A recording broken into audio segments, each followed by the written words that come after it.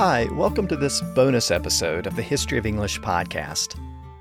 For those of you listening in real time, you'll know that the release schedule for the podcast has been a bit slower over the past few episodes, and I anticipate that that will continue for a while longer, partly because we've reached a point in the overall story of English where there's a lot to talk about, and I'm still researching and organizing the upcoming episodes. As we reach the late 1580s, we're entering into one of the great periods of English literature, and some would even argue it's the greatest period. Of course, this is the period when William Shakespeare arrived on the scene, as well as other important playwrights like Christopher Marlowe and Ben Jonson. It was also a period when English poetry reached new heights, with the works of Edmund Spenser and, of course, the sonnets of Shakespeare and other poets. Meanwhile, scholars were still writing about the nature of English. The increasing supply of books and other texts revealed greater details about the evolution of English, and the first English dictionary was soon to be produced. So there's a lot on our plates, and that means there's a lot more on my plate as well as I try to organize the narrative around these developments. Since it may take a little bit more time for me to produce these upcoming episodes, I thought it would be a good idea to fill in the longer gaps with a bonus episode. As I note at the beginning of each regular episode, I do have a Patreon for the podcast, and I usually produce a bonus episode there in between each regular episode. Those episodes touch on many different aspects of the history of English. I've looked at many different ways in which new words are formed and common areas of linguistic confusion over the centuries, and the interaction of language and culture. And that means I often explore recent developments in the language, like the history of spelling bees and how acronyms became so common in English, and how jazz and blues shaped our vocabulary. In fact, I have a lot of episodes that explore the interaction of language and music, like misunderstood music lyrics, words that were coined in songs, and how the songs of the Beatles reflect their unique Liverpool accent. So I decided to pull one of those bonus episodes out of the archives and blow the dust off of it and put it in the regular feed. And since we're going to be delving into the Elizabethan theater in upcoming episodes, I thought it might be good to pull an episode having to do with drama. A few months back, I looked at the funny accent that actors and actresses used in old movies. You've probably noticed it before and wondered why they spoke that way. Well, there's a story behind it, and it has to do with the development of American English in the 1800s and early 1900s. So I hope you enjoy this bonus episode, which explores the history behind the so-called mid-Atlantic or transatlantic accent. And if you would like more episodes like that, be sure to check out my Patreon at patreon.com/historyoфenglish. A $5 monthly contribution provides full access to all of the content, including the History of the Alphabet series and the Beowulf audiobook. And you can cancel your support at any time. So with that, here's the bonus episode.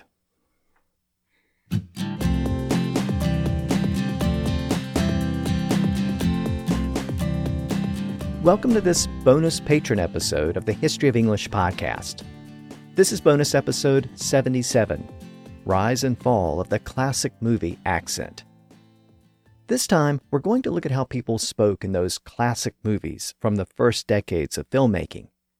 You've probably seen some of those movies and wondered what was going on with those accents.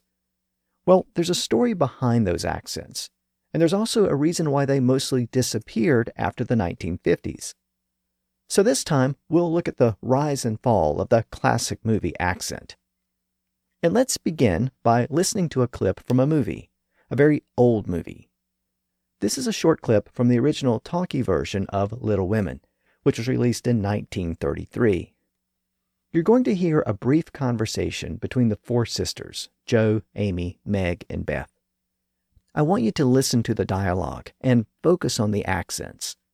And I should mention here that the movie is set in Massachusetts shortly after the American Civil War, and all four actresses that you're going to hear are American. You're old enough now to leave off boyish tricks and behave better, Josephine. Now you're so tall and turn up your hair, you must remember you're almost a young lady. No, I'm not. And if turning up my hair makes me so, I'll wear it down until I'm 100. Jo. As for you, Amy, your absurd words are as bad as Joe's slang. Your airs are funny now, but you'll grow into an affected little goose unless you take care. Well, if Joe's a tomboy and Amy's a goose, what am I, please? You're a dear and nothing else. We're three ungrateful wretches who don't deserve you.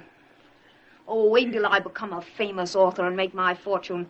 Then we'll all ride in fine carriages, dressed like Flo King, snubbing Amy's friends and telling Aunt Marge to go to the Dickens. Again, that's a movie that was set in Massachusetts about 4 young women from Massachusetts, portrayed by 4 actresses who were all American. By the way, Jo was played by Katharine Hepburn in one of her earliest film roles. Hepburn was from Connecticut. Amy was played by Joan Bennett, who was from the New York, New Jersey area. Beth was played by Jean Parker, who was born in Montana and raised in California. And Meg was played by Frances Dee, who was born in California and raised in Chicago. So why did these American actresses, portraying these American characters in a movie set in America, all speak with what sounded like British accents? Well, they weren't really British accents, but they were supposed to sound a little bit like British accents, because that's the way actors and actresses were trained to speak in the first few decades of talking movies. To a certain extent, that accent was artificial or made up, but it was rooted in a certain upper-class American accent that had been around for at least a century.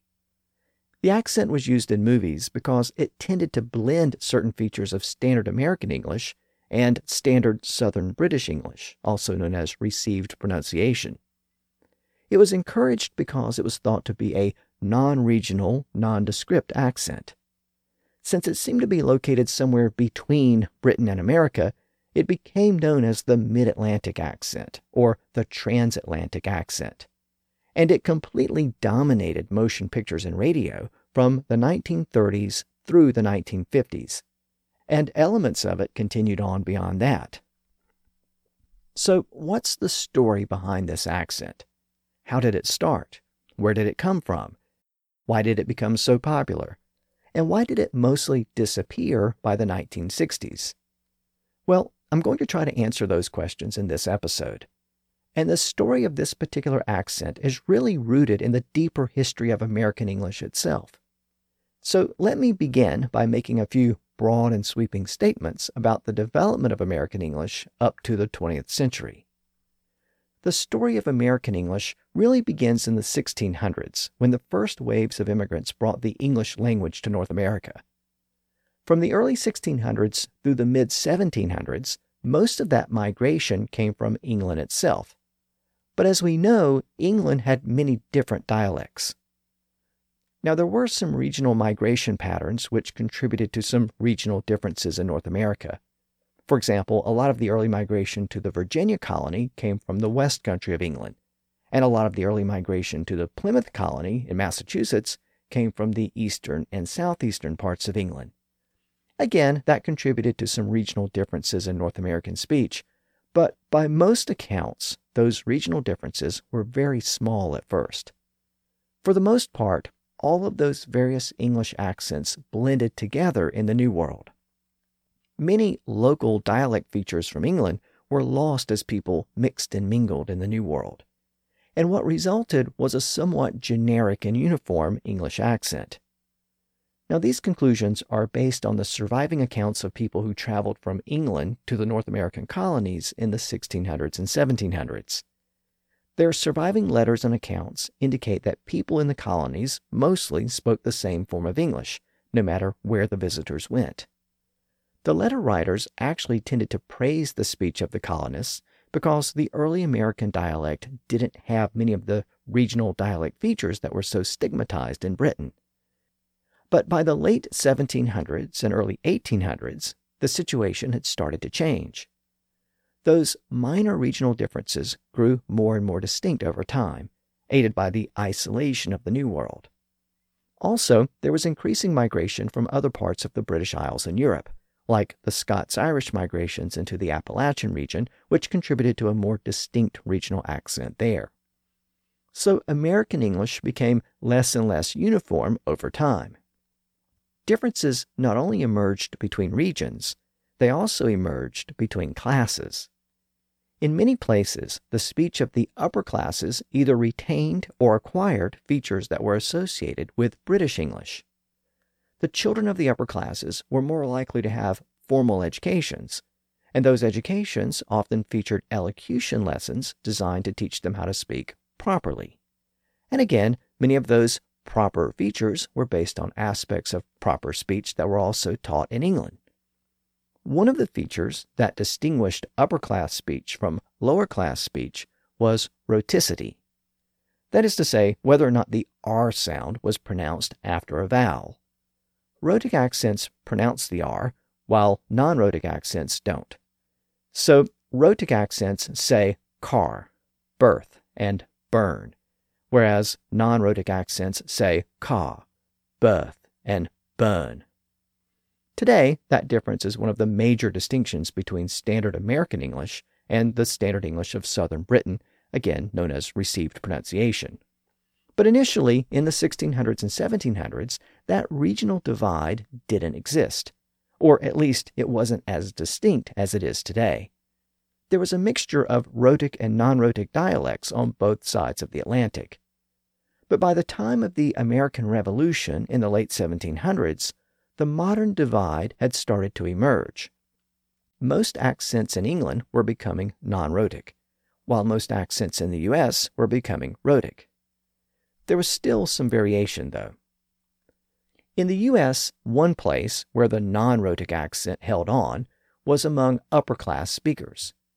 It may have been partially a holdover from earlier periods of American English, but it was also reinforced by the fact that it was a dominant feature of British English, which many people consider to be a more proper form of English even after the Revolution. Elocution classes in both England and upper-class schools in the U.S. taught the non-rhotic accent. That was considered to be the proper way to speak in those communities. But many common people in the U.S. pronounced their R's, so a class divide emerged in the 1800s. By the time we get to the mid-1800s, we can actually find audio evidence to prove that these general class differences existed. Now, we don't really have surviving audio until the late 1800s and early 1900s, but some of that audio captures the speech of people who were older at the time. They were people who were born in the mid-1800s or even earlier.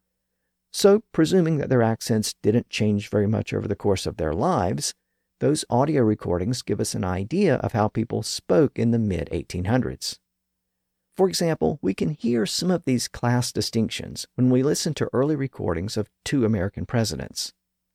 William McKinley was born in Ohio in 1843, and he served as president at the very end of the 1800s. William Howard Taft was also born in Ohio, about 14 years after McKinley. He served as president from 1909 to 1913. So both men were born in Ohio around the same time, and both grew up in Ohio. So we would expect their accents to be very similar. But they weren't. They were quite different. McKinley was raised in an upper-class household, and his accent contains many of the features associated with those upper-class accents. Meanwhile, Taft was raised in a more working-class family, and his accent reflects that background. Now let me play a clip from each of those presidents so you can hear the difference. Now again, these are some of the earliest audio recordings we have, so the quality is not the best in the world. Let's begin with an excerpt from a speech given by William McKinley. Now, having an upper-class background, you'll notice his accent is non-rhotic in places, so he drops the R sound after a vowel. In other places, he pronounces an R sound, but it's a tapped or trilled R, not the kind of R sound that we find in modern American English.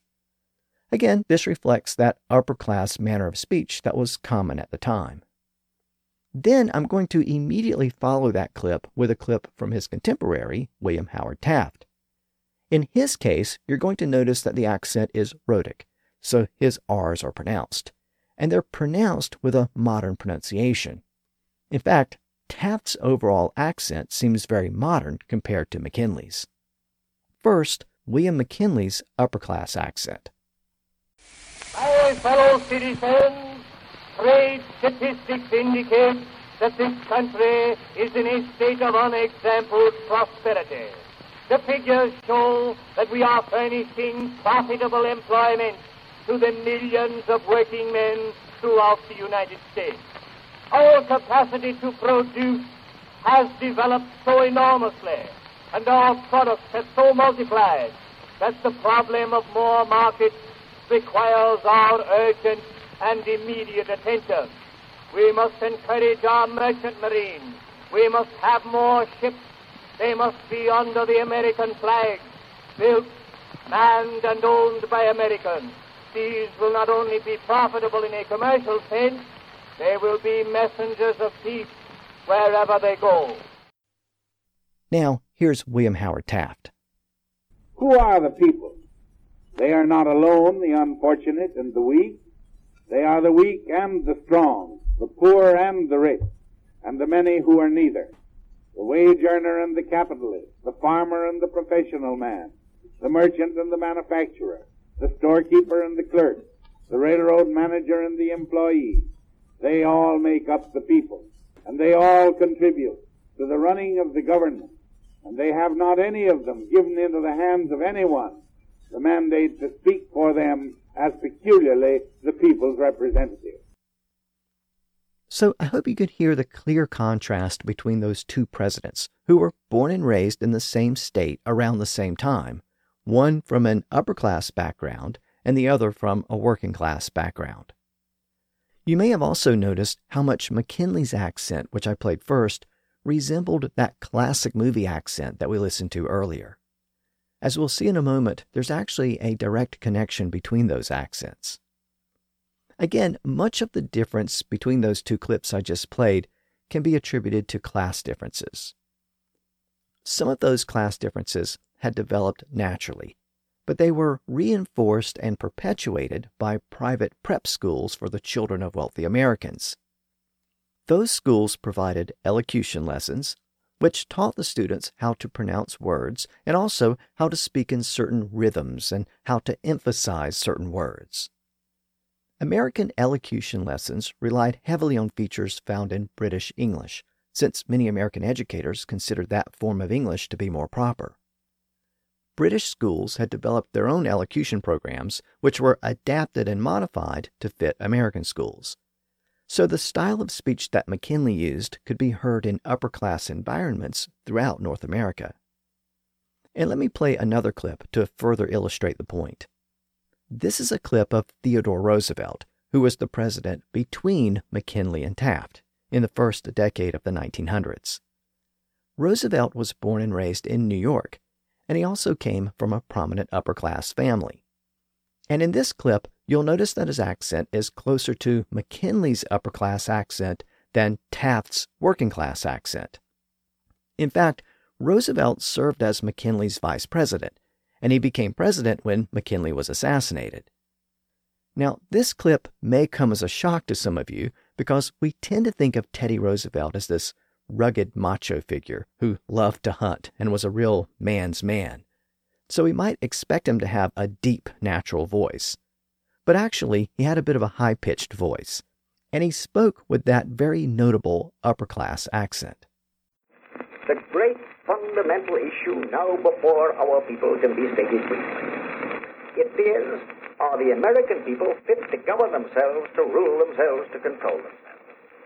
I believe they are. My opponents do not. I believe in the right of the people to rule.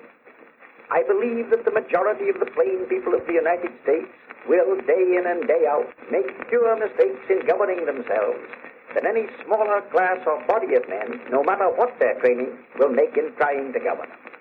I believe again that the American people are as a whole capable of self-control and of learning by their mistakes. Our opponents pay lip loyalty to this doctrine, but they show their real beliefs by the way in which they champion every device to make the nominal rule of the people a sham. Now, you may have noticed Roosevelt's pronunciation of the verb are as ah, and his pronunciation of the pronoun our as ar with a slight trill. You may also have noticed his general cadence and rhythm. Again, it was that distinctive upper-class accent, which could be heard in many different parts of the United States at the time. Now, some people who have listened to these old clips have made the argument that the clips consist of speeches, and as such, politicians like McKinley and Roosevelt may have been affecting or putting on the accent, because that's how they would have been trained to speak in public before large groups of people. In that case, the accents we hear in these surviving clips were performative and might not reflect the way those persons actually spoke in private. And while all of that could certainly be true, it further reinforces the idea that there was a certain way that public speakers were expected to address an audience, especially if they had been trained in elocution and public speaking. Think about the distinctive speaking style that many preachers use when they address their congregations. It's a specific style that's used far and wide, and again, there's a performative aspect to it. The point is that people sometimes use a certain accent or a certain way of speaking when addressing certain audiences. And that takes us to the realm of motion pictures. As you probably know, the motion picture industry in the United States began before recorded audio was readily available.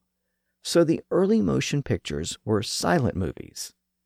But in 1927, a movie called The Jazz Singer was released, and for the first time, moviegoers could hear the actors speak. That movie was therefore considered to be the first talkie, a common term for the movies where the actors actually spoke, as opposed to having their dialogue printed on the screen. But that created a challenge for many of those silent movie actors and actresses. I mean, how were they supposed to speak? Were they supposed to use their own natural voice and accent, or were they supposed to speak in a specific theatrical style? Well, very early on, most movie producers wanted their actors and actresses to speak with a non-regional accent. Since the movies would be distributed throughout the country, they didn't want the accents to indicate any particular location. And this is where those upper-class elocution classes met the motion picture industry. Performers were encouraged to take elocution lessons to remove or lessen any regional accent that they may have had. So those actors and actresses ended up learning the same basic way of speaking that was being taught in those private prep schools. Some performers acquired the accent very easily, while others struggled with it. According to some film historians, that was a major reason behind the downfall of one of the most famous actresses of the silent movie era. Her name was Clara Bow. She was from New York, and she spoke with a slight Brooklyn accent. Supposedly, she never really mastered the cultivated accent that was encouraged at the time.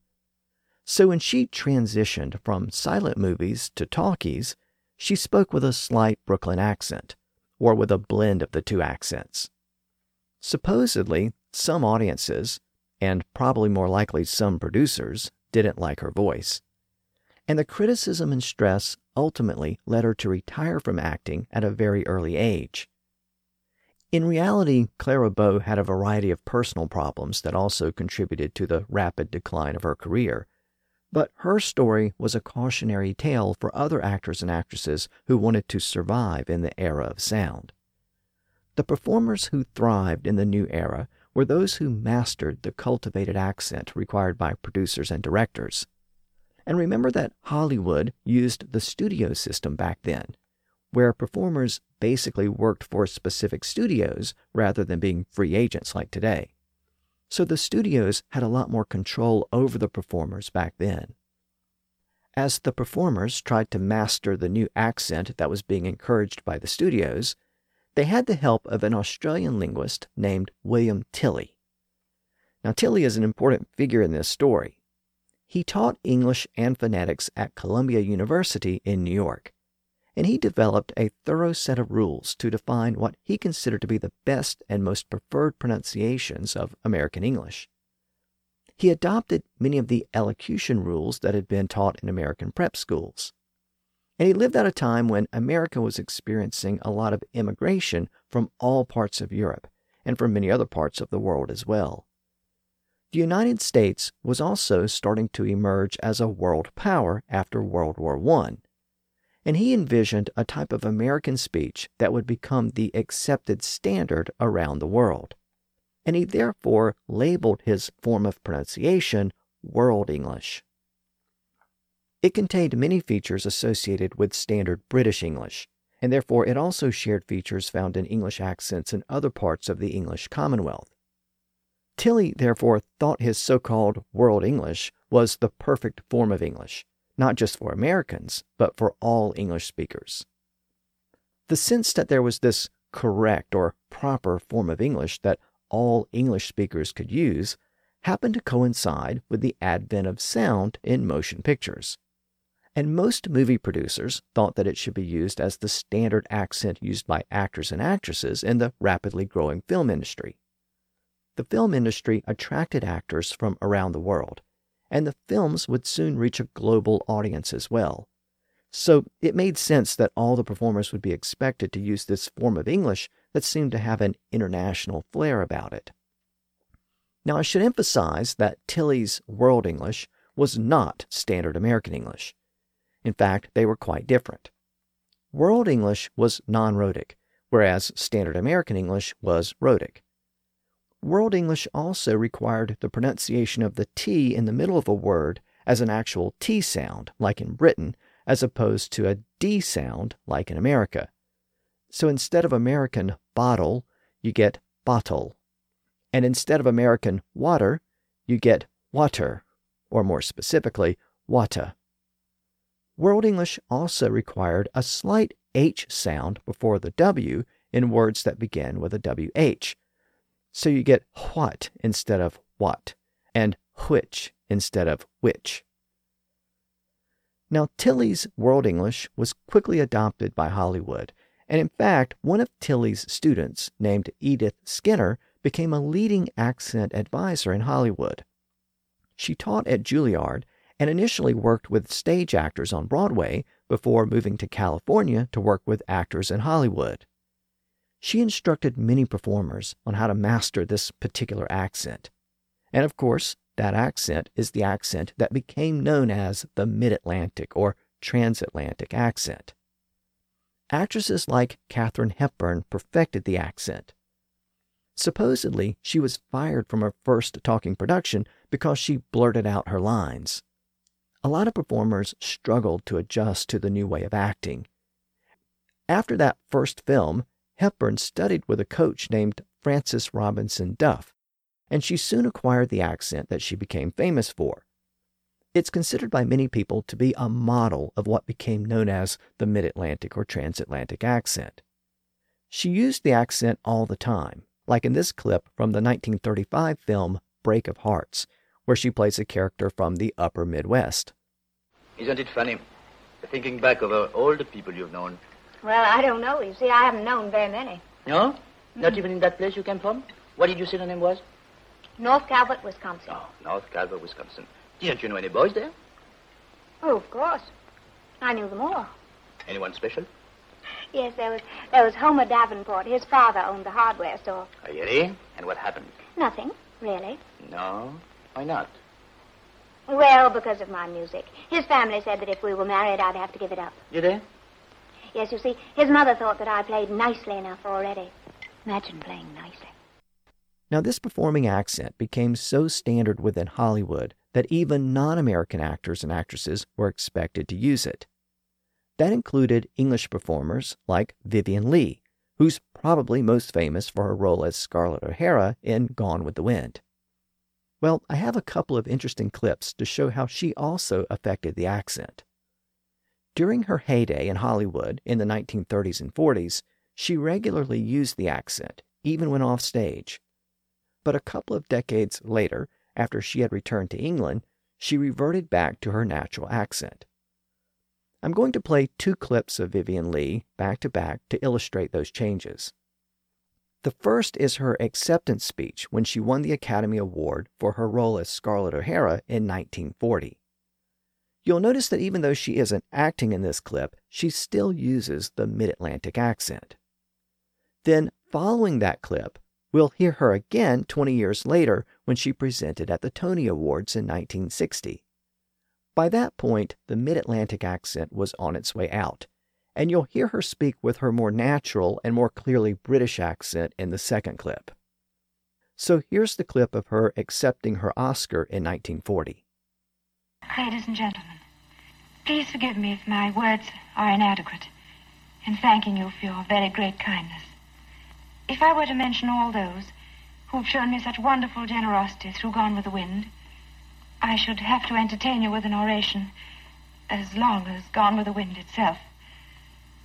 So, if I may, I should like to devote my thanks on this occasion to that composite figure of energy, courage, and very great kindness, in whom all points of Gone with the Wind meet, Mr. David Selznick.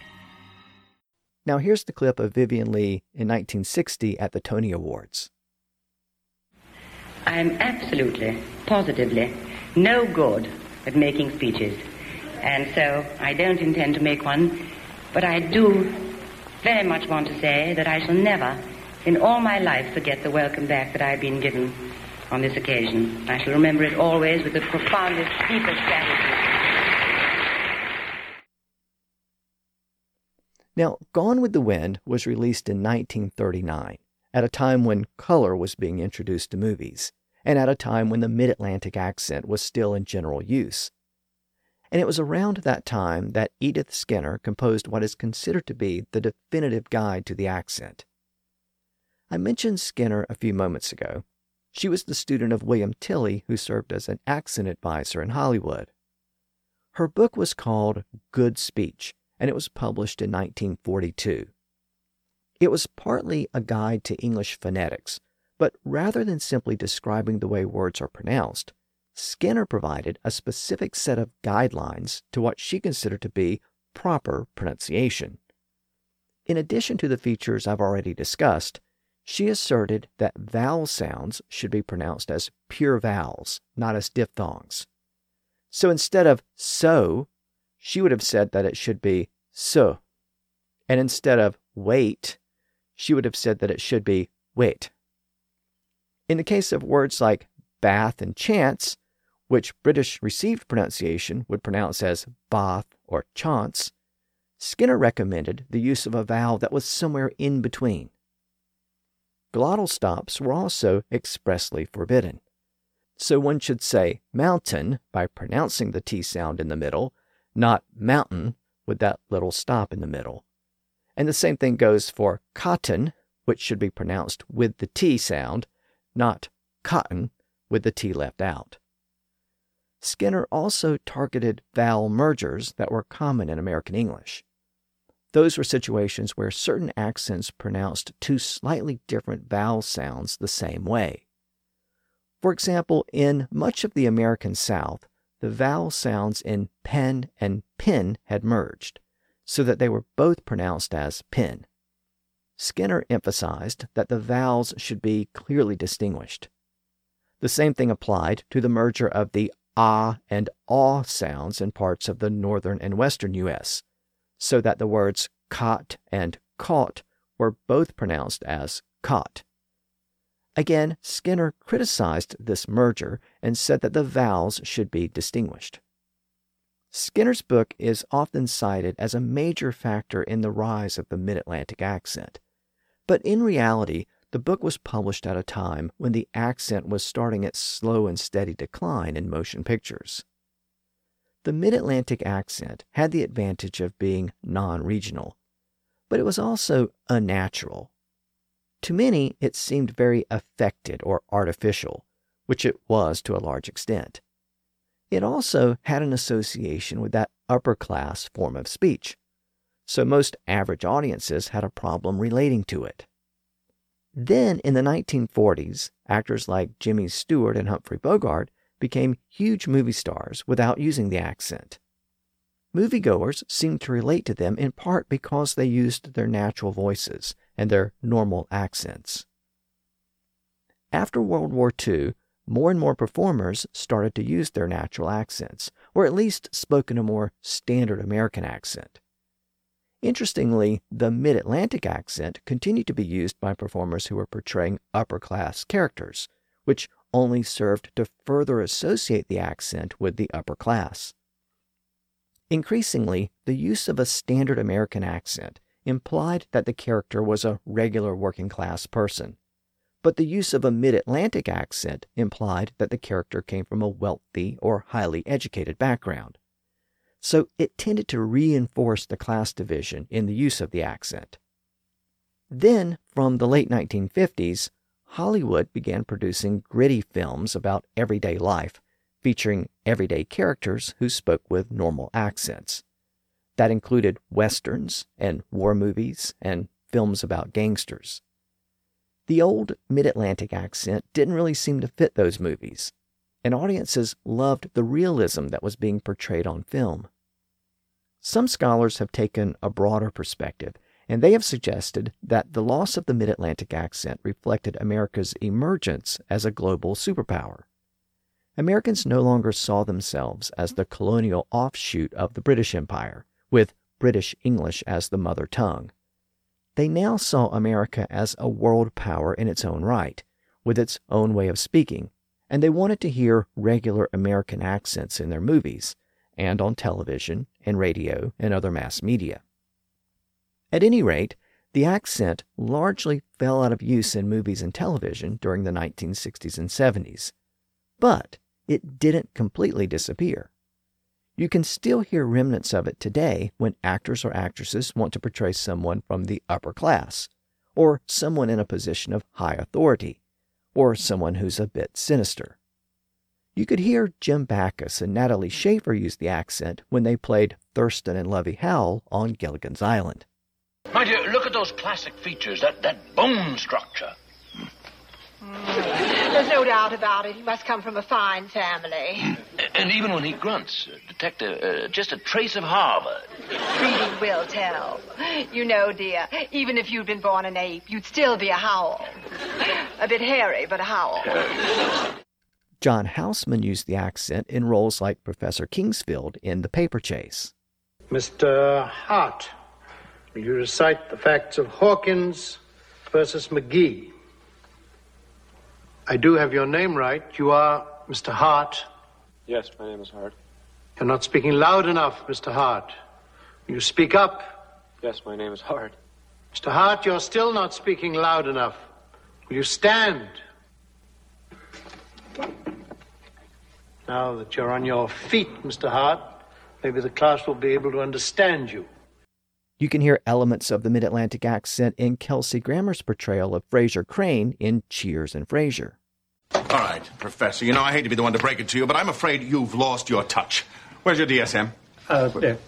Emotionally stunted 8-year-old, my eye. Here's what I'm going through. Phase of life issue. A problem associated with a particular developmental phase or other life circumstance. You can also hear Kelsey Grammer use the same basic accent in his portrayal of Sideshow Bob on The Simpsons. Bart, any last requests? Well, I was wondering if you could sing the entire score of the HMS Pinafore. Very well, Bart. I shall send you to heaven before I send you to hell. You can even hear elements of the mid-Atlantic accent in the voice James Earl Jones gave to Darth Vader in the Star Wars films. Don't act so surprised, Your Highness. You weren't on any mercy mission this time. Several transmissions were beamed to the ship by rebel spies. I want to know what happened to the plans they sent you. I don't know what you're talking about. I'm a member of the Imperial Senate on a diplomatic mission to Alderaan. You are part of the Rebel Alliance and a traitor. Take her away! I have traced the rebel spies to her. Now she is my only link to finding their secret base. She'll die before she'll tell you anything. Leave that to me. And in the Star Wars prequels, Natalie Portman played Queen Amidala. She generally used her normal accent in the film, but for some reason she shifted into a mid-Atlantic accent when her character made a speech before a gathered assembly. I will not defer. I've come before you to resolve this attack on our sovereignty now. I was not elected to watch my people suffer and die while you discuss this invasion in a committee. Again, the mid-Atlantic accent is still a go-to accent for characters that are part of the upper class, or characters that are pompous or sinister. The use of that accent has become restricted over time, but when you hear it, you're actually hearing remnants of speech patterns that were once much more common in American English. The accent itself may have been artificial, but many of its features can be traced back to the speech of upper-class Americans in the 1800s. And in that regard, the accent serves as a link to the distant past, to a time before microphones, like the one I'm using right now, captured people's voices and transported them around the world. I'm going to wrap up this episode on that note. I hope you've enjoyed this look at old movie accents. As always, thanks for listening, and thanks for supporting the podcast.